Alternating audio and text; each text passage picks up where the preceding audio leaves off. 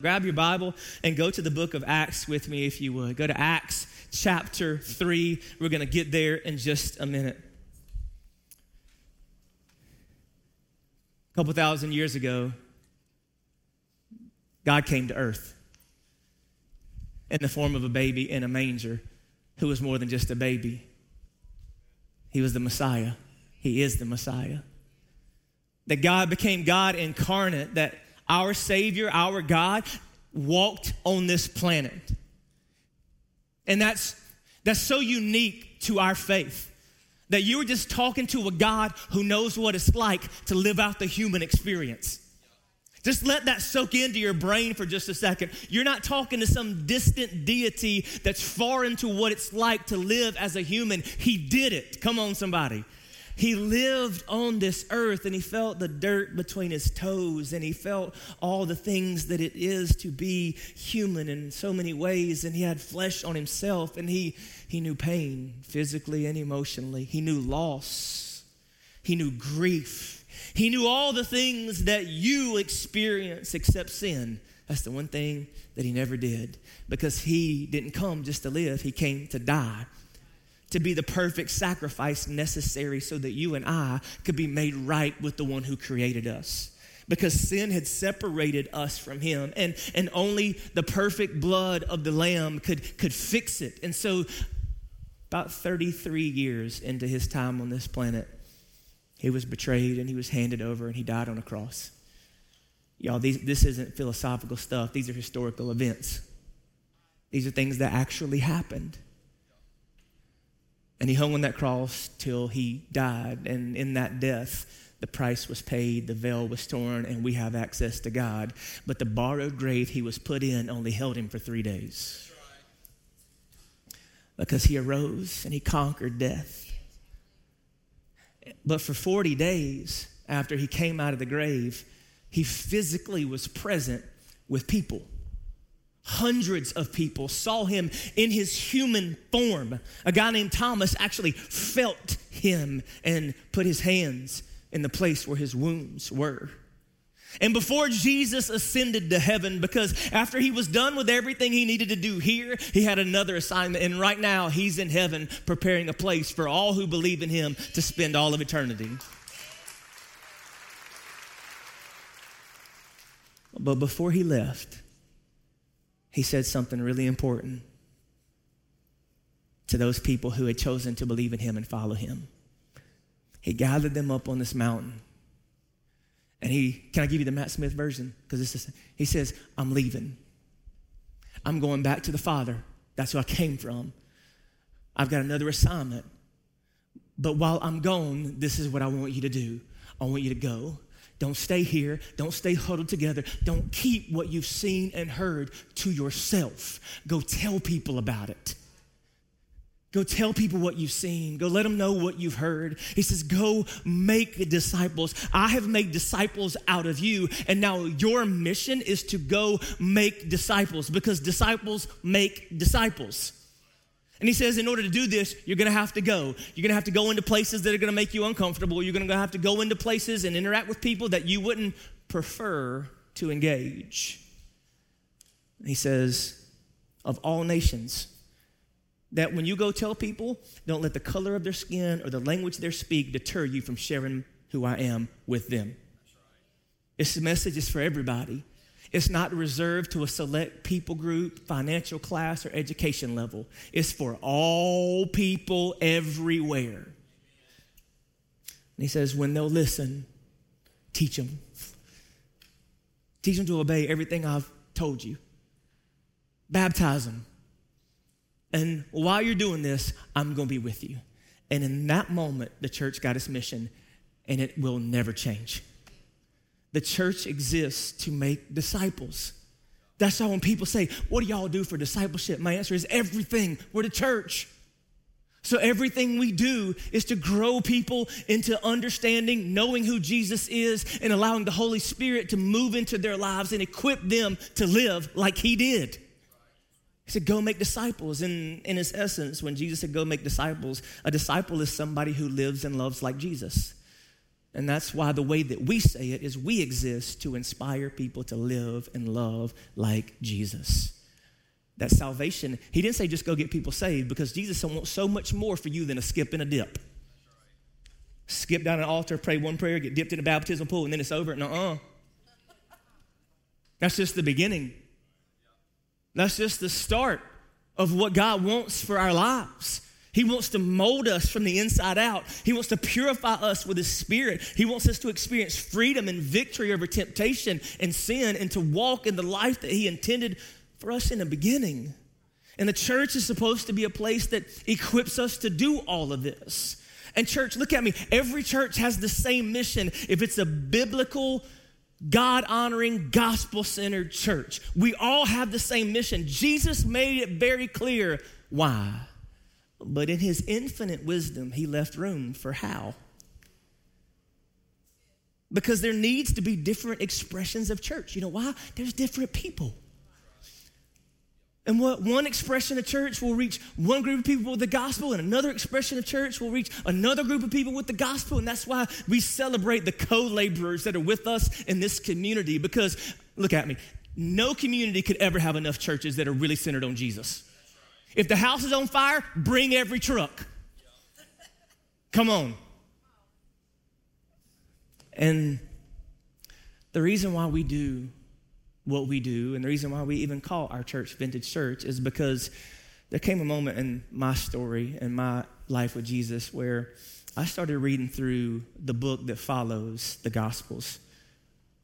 See, maybe you're not familiar with the Bible, but the Gospels are Matthew, Mark, Luke, and John. They're the first few books of our New Testament. But right after them in our scriptures is a book called Acts. The Acts of the Apostles, the Acts of the early church, where Jesus gives us a history lesson. He gives us a window into what this thing called the church, the movement that Jesus started, what it looked like in its infancy. And what I read in the book of Acts my whole life is not what I'd necessarily seen for the most part in what I knew as church. And y'all, I've been in church my entire life. I went to it all. I went to Sunday school. I went to preaching. I went to Sunday night. I went to prayer meeting on Wednesday. I went to both fall and spring revival. I went to VBS. I had puppets in my hand every Sunday morning. And my experience, I'm grateful for it. But I am like most of us. I saw things in the church that didn't make sense, especially when I looked at the New Testament. I saw people fighting over stuff. I thought, well, that's got to be in the Bible. You know what I found out? It's not. Like, God really don't care what color the pews are. Doesn't matter. And what I realized is the reason why this movement was built to last is because of the way it was built. And then what happens in here is the reason why we're all here. That we can all trace, and I know when I say this, it's hard for people to even fathom. We can all trace our spiritual family tree back to the day of Pentecost. There was somebody that found Jesus on the day of Pentecost, and it mushroomed, and it spread, and they told somebody, and they told somebody, and they told somebody, that eventually told to somebody that told you about Jesus. And I wanted to be a part of a church that didn't necessarily do what they did, but lived out their faith the way that they did. Because it wasn't about what they did, it was about who they were. It's about who they were. It was about the attitude and the spirit that they had in each of them that built this thing and its resilience. And that's why we call this Vintage Church. We were at the middle school one Sunday. If y'all don't know this, we haven't always worshiped here. We worshiped at Randall Middle School for about 5.5 years, setting up and tearing down every weekend. It was 7 hours every Friday, a couple hours every Sunday. It was hell. I mean, it was great.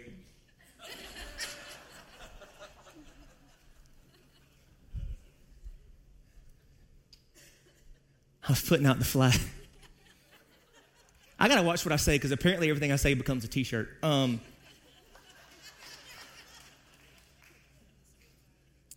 I was putting out our flags, our feather banners one Sunday, and a lady pulled up to me and she said, "What is a vintage church? Is it like an old-timey church?" I said, "Yes, ma'am, you should come." But if you look up the word vintage in the dictionary, part of the definition is denoting something of high quality, especially something from the past. And I believe that God does new and fresh things, but I wanted us to see a church that embodied the spirit of the book of Acts, the attitude of these men and women in here that I told you last week. As you read through the book of Acts, I see it marked by two specific things: lordship and ownership. If you had to say, okay, what were the two most evident markers of the New Testament church, of the church in the book of Acts? It starts with the lordship of Jesus Christ. They were so consumed with Jesus that it was Jesus above all, that they were, look at me, they were more about following the way than getting their way. They were so committed to the lordship and the supremacy of Jesus that he was Lord of all. And then there was this ownership, like they took ownership for this movement and for each other, and they were committed to community. And the verses that first jumped out to me back before we launched this church were Acts chapter 2, verses 42 through 47. Look at it with me. It's Acts 2, 42 through 47. It says, they devoted themselves to the apostles' teaching, to the fellowship, to the breaking of bread, and to prayer. Everyone was filled with awe, and many wonders and signs were being performed among the apostles. And now all the believers were together, and they held all things in common, and they sold their possessions and property and distributed the proceeds to all as any had need. And every day they devoted themselves to meeting together in the temple courts, and they broke bread from house to house, and they ate their food with joyful and sincere hearts, praising God and enjoying the favor of all the people. Every day the Lord added to their number those who were being saved.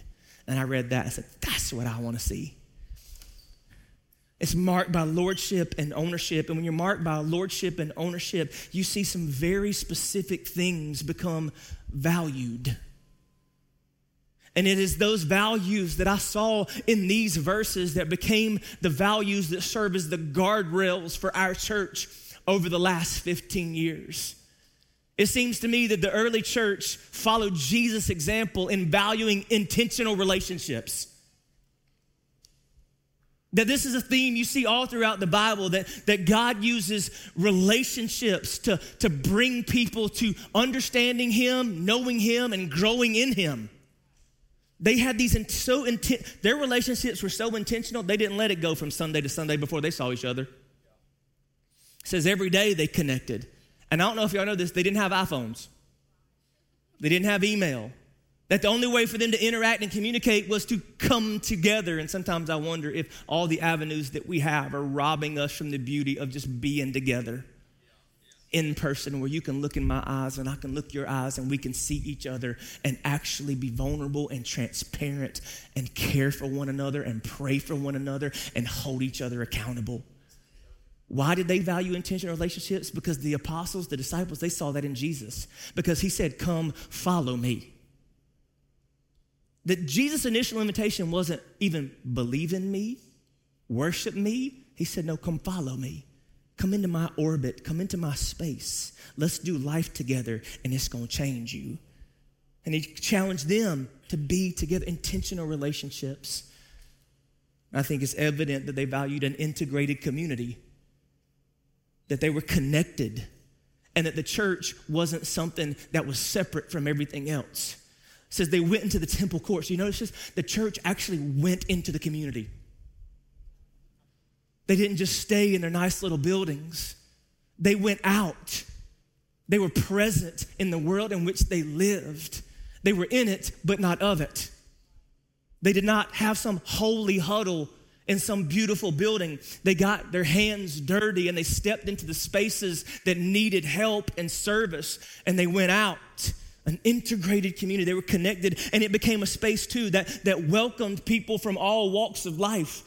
The beauty of the day of Pentecost, when people from all different backgrounds and languages and came together. And the church should always be a place where when people walk in its doors, they feel wanted and welcome. Now, we don't compromise truth. We don't hold back saying the things that God has instructed us to say. An integrated community, like we have to go out.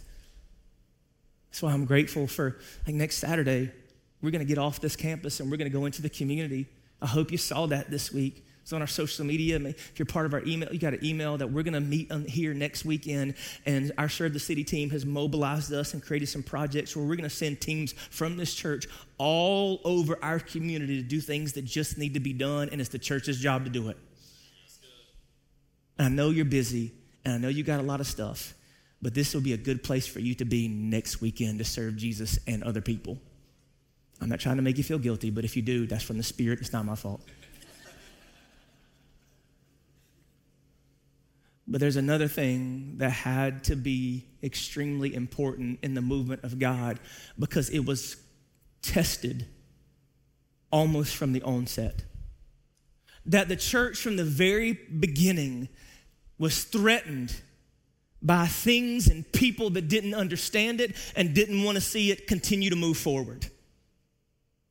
Look at me. The church will always have to be prepared to withstand obstacles and adversity. You know why? Because we have an enemy that doesn't want people to know Jesus. And so he'll do everything he can to get us not. The greatest way he'll get us to be ineffective is to convince us that we can compromise. And in Acts chapter 3 and chapter 4, for the very first time, there's this subtle little thing that a group of people want the disciples to do that may seem insignificant to some, but it's significant in more ways than we can understand. And had they not had inspirational leadership in the New Testament, in the book of Acts, then the movement that Jesus began would have went sideways really quickly. Inspirational leadership. The church has always needed leadership. It's always needed people to stand up and stand for the right things in order for it to continue to be what Jesus intended it to be and not become something that the world is just comfortable with. See, it starts in Acts chapter 3. Look at it with me. Acts chapter 3, verse 1. It says, now Peter and John were going up to the temple for the time of prayer at 3 p.m. So Peter and John, evidently this was a regular pattern for them. That every day around 3 o'clock, they would go to the temple to pray. And the Bible says that as they're going in on this day, there's a man sitting by the gate called Beautiful, and he cannot walk. And apparently it's been this way his whole life. And he's a man over 40 years old. And he would sit there and he would beg, and he would beg, and he would beg, and he would beg. And Peter and John walked by, and Peter and John and this man, they lock eyes. And Peter and John say, hey, look at us. And this guy puts out his hand expecting some gold or some silver. And if you look at verse 6, it says, but Peter said, I don't have silver or gold, but what I do have, I give you in the name of Jesus Christ of Nazareth, get up and walk. And he gets up, starts doing the Macarena, the electric slide, the Cupid shuffle, and all the other things. Like, because if you have been unable to walk for 40 years and God's healed you, you just get up and think, that's cool. I mean, he's dancing, he's moving around, he's skipping. And now all of a sudden, people are like, isn't that Johnny? I don't know what his name was. We can call him Johnny. I've been passing him for like 20 years. Is he doing the electric slide? What is happening? What is happening right now? See, God uses miracles to get people to pay attention to his message. And that's the only reason why he does miracles. He doesn't do miracles just for the sake of healing. He always has a greater purpose. And when God does miracles, it brings eyes and ears that it wouldn't otherwise have. That's why when God delivers somebody from addiction, it gets people's eyes. And that deliverance is for a testimony to God's goodness. It's not just about your own freedom. Whew, that is good. It's not just about your own freedom. It's about your testimony that God wants to use to get other people to pay attention to who he is. But this dude, like he doesn't know Jesus yet. There's a lot of things that's happening. And they cling to Peter and John. And now everybody are like, did he heal them? Like, did those guys heal? Did they heal Johnny? And it says in verse 11, it says, while he was holding on to Peter and John, all the people, utterly astonished, ran toward them in what is called Solomon's colonnade. When Peter saw this, he addressed the people, fellow Israelites, why are you amazed at this? Why do you stare at us as though we had made him walk by our own power or godliness? And right there, Peter and John show the depth of their character. In this moment, they could have been famous. Yeah, he healed him. Who else will be healed? We'll heal all y'all. Come on, give me some money. Now he says, don't look at us like we're something special, because we're not.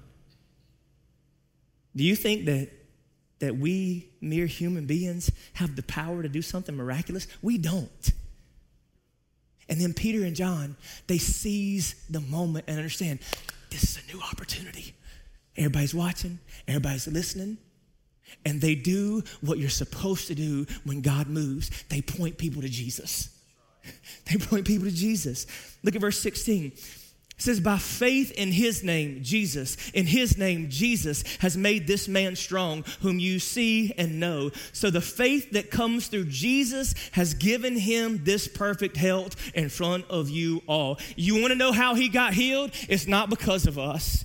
You want to know why something powerful is happening here? It's not because we're special. It's because of who Jesus is and what Jesus wants to do on this planet and through his people. That's what you've witnessed here. Nothing from us. And all of a sudden now they have this opportunity to share the gospel. And if you read Acts chapter 3, it looks like you're reading a repeat of Acts chapter 2. Because Peter wasn't like me. He got away with preaching the same message multiple times. He says, look at verse 17. He says, now, brothers and sisters, I know that you acted in ignorance just as your leaders also did. In this way, God fulfilled what he had predicted through all the prophets, that the Messiah would suffer. Therefore, repent and turn back so that your sins will be wiped out, that seasons of refreshing may come from the presence of the Lord, and that he may send Jesus, who has been appointed for you as the Messiah. He says, okay, here's what you need to do. I'll tell you what I told them. Repent. That Jesus, this man that your people killed, he wasn't just a man. He was the Messiah. You need to see him for who he is. You need to repent. You need to confess your sins. You need to trust his forgiveness, and you need to let him come into your life and change it. And now, like all throughout history, when God starts moving, there's a segment of people that don't like it. And it's usually the uber religious folks, because they don't like to see God doing something that they're not a part of. And so they want to find a reason to dismiss it and explain why it's not good. Look at Acts chapter 4, verses 1 through 4. It says, while they were speaking to the people, the priests, the captain of the temple police, and the Sadducees confronted them because they were annoyed that they were teaching the people and proclaiming in Jesus the resurrection of the dead.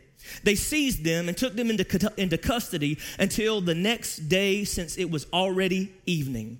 But many of those who heard the message believed, and the number of men came to about 5,000. This thing's getting out of control. It's getting out of control. It was this small little movement. When Jesus went to the cross, there wasn't even nobody hardly to be found.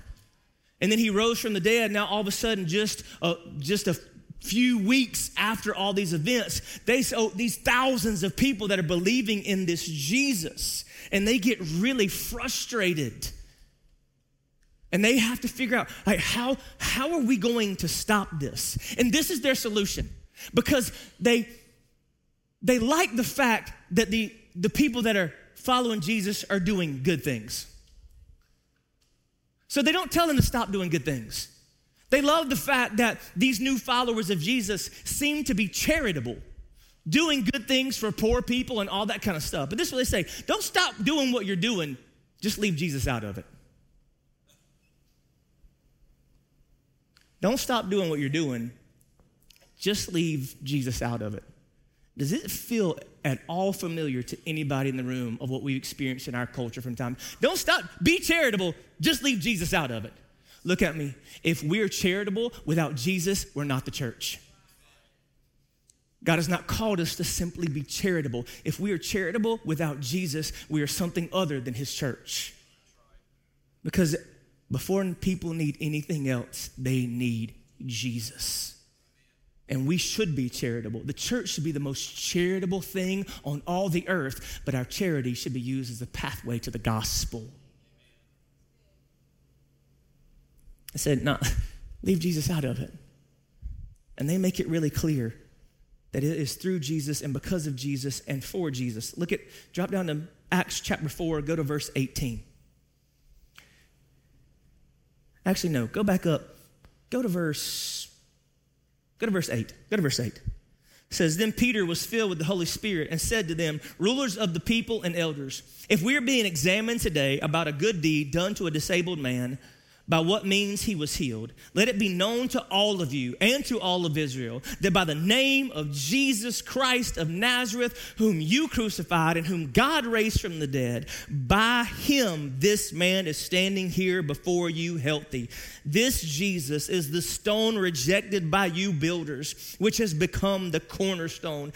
There is salvation in no one else, for there is no other name under heaven given to people by which we must be saved. And they call him in. They say, just stop using his name. Do good, leave Jesus out. Do good, leave Jesus out. Look at verse 18. It says, so they called for them and ordered them not to speak or teach at all in the name of Jesus. But Peter and John answered, whether it's right in the sight of God for us to listen to you rather than to God, you decide, for we are unable to stop speaking about what we have seen and heard. He says, we can't. We can't. You want us to stop speaking? We cannot stop. No matter what you do, we won't stop because we can't stop, because we know that Jesus is the way, the truth, and the life, and we have to tell people who he is. And had they not taken that stand in that moment, if they would have been willing to move just that much, it would have completely changed everything. I'm grateful for leaders who have decided we have to know when and where and how to take a stand in order to protect the church and keep it what Jesus intended it to be. And from that moment to this one, the church needs leaders. It needs inspirational leaders who are willing to do what these people did at the beginning. And there's just a handful of observations I want to quickly bring to your attention, that inspirational leaders, there's some qualities, there's some attributes, there's some things that I see in them that God reminded me of as I've been reading through the book of Acts again. Number one is this: to walk with purpose, you have to sit in prayer. To walk in purpose, you have to sit in prayer. Where were they going when they healed the man? They were going to pray. They were going to pray. That's not a pattern that started that day. Matter of fact, I am convinced that the reason why they had enough faith and then were able to recognize the opportunity to heal this man on that day is because all the days before they had walked up to that temple to talk to God. Leaders have to pray. And prayer is the one thing that leaders, I think, undervalue. There's a lot of things that we want to work and we want to study. And if you're going to walk in purpose, you're going to have to sit in prayer. I'm grateful for leaders in the 15-year history of this church who have been people of prayer, like Chris and Nikki Foster. Chris and Nikki called our staff a couple weeks ago before Live Love was going to start, and he said, hey, we just want to get the staff together to pray over you before we launch Live Love this year. And at 11 o'clock on a Tuesday morning, they came over here. We met back there in their office, and they put a chair in the center of themselves, and each one of our leaders sat in those chairs, and they put hands on us and prayed for us and prayed for our church, prayed for our marriages, prayed for our kids, prayed for... If you're going to walk in purpose, you have to sit in prayer.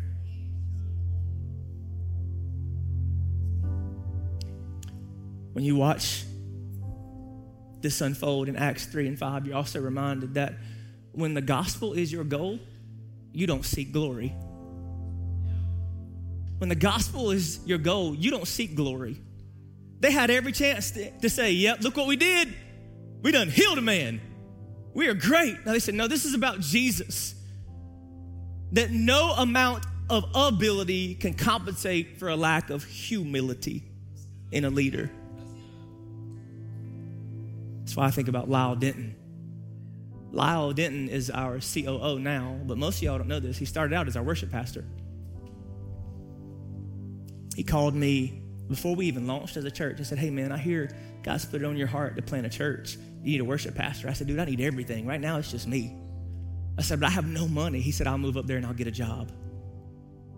And he moved up here hours away from his family, lived in a spare bedroom of a family on our core team, sold insurance, did all kinds of stuff. And he was our worship pastor. And you might say, well, why is he not our worship pastor now? It's because about 2009, this dude in really skinny jeans and weird hair named Christian Hahn showed up at our church, played drums.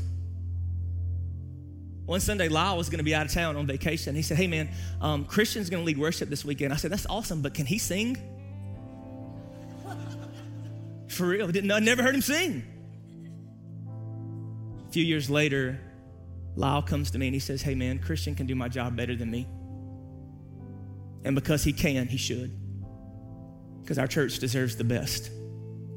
This is a dude that had sacrificed so much, had given so much, the humility. And he said, here's a handful of things that I think our church really needs right now that I would love to do. And I think you should give him the worship pastor job and let me do this. And I'm okay with it. That's humility. You know why? Because when the gospel is your goal, you don't need the glory. You don't need the glory.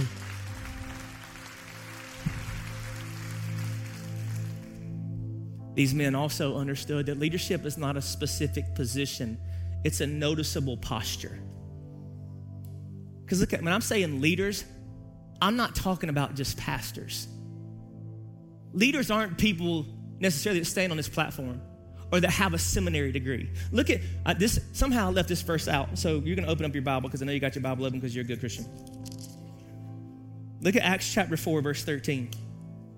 It says, when they, all these religious people, when they observed the boldness of Peter and John, and look at it, realized they were uneducated and untrained men. They were amazed and recognized that they had been with Jesus. That's Acts 4:13. See, leadership is not a specific position. It's a noticeable posture. And I've seen people like that all throughout the history of our church. I think most of Jason and Jenny Austin. I sat across a table at Elizabeth's Pizza in Greensboro from Jason just weeks after he looked at me and said, dude, I'll never be a part of another church plant. And over the last 15 years, Jason and Jenny have served our church in every way that you can name. Every way. They've done several different things. And right now, they don't necessarily have a specific title, but you get around either one of those two people and you will see an evident posture of leadership.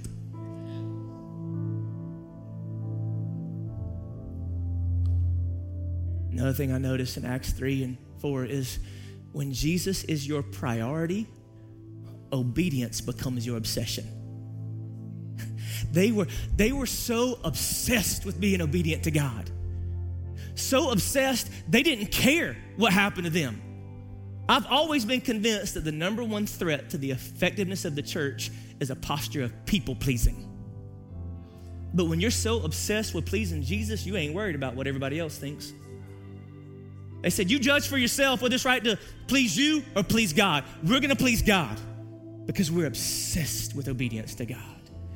That was the leadership in the book of Acts that protected the church through every obstacle and adverse moment. And look at me, church. We've had them too over the last 15 years.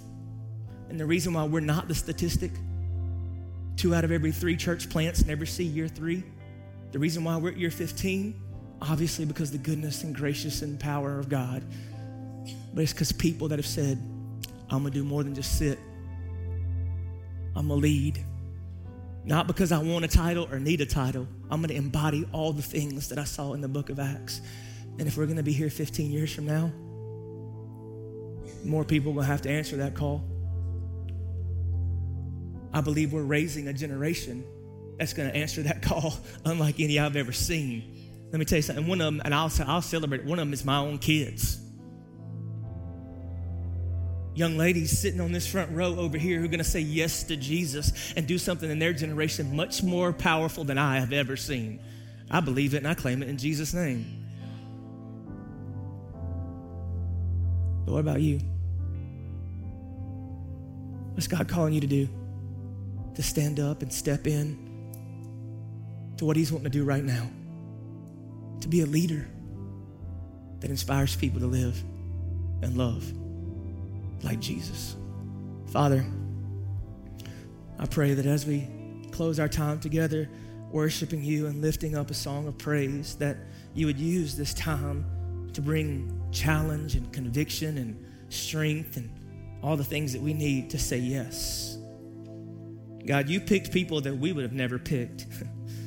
There's not a single person in this room that is unusable. That if we follow you, yes, we're called to grow and do all these other things, but God, you're looking for people to lead the way. God, help us to lead the way. To use the influence that we have to point people to you and your truth. And God, I pray that as we worship you, that you'd speak to hearts, that you would give us specific direction, each one of us, as to what we need to do as we move forward in faith. In Jesus' name.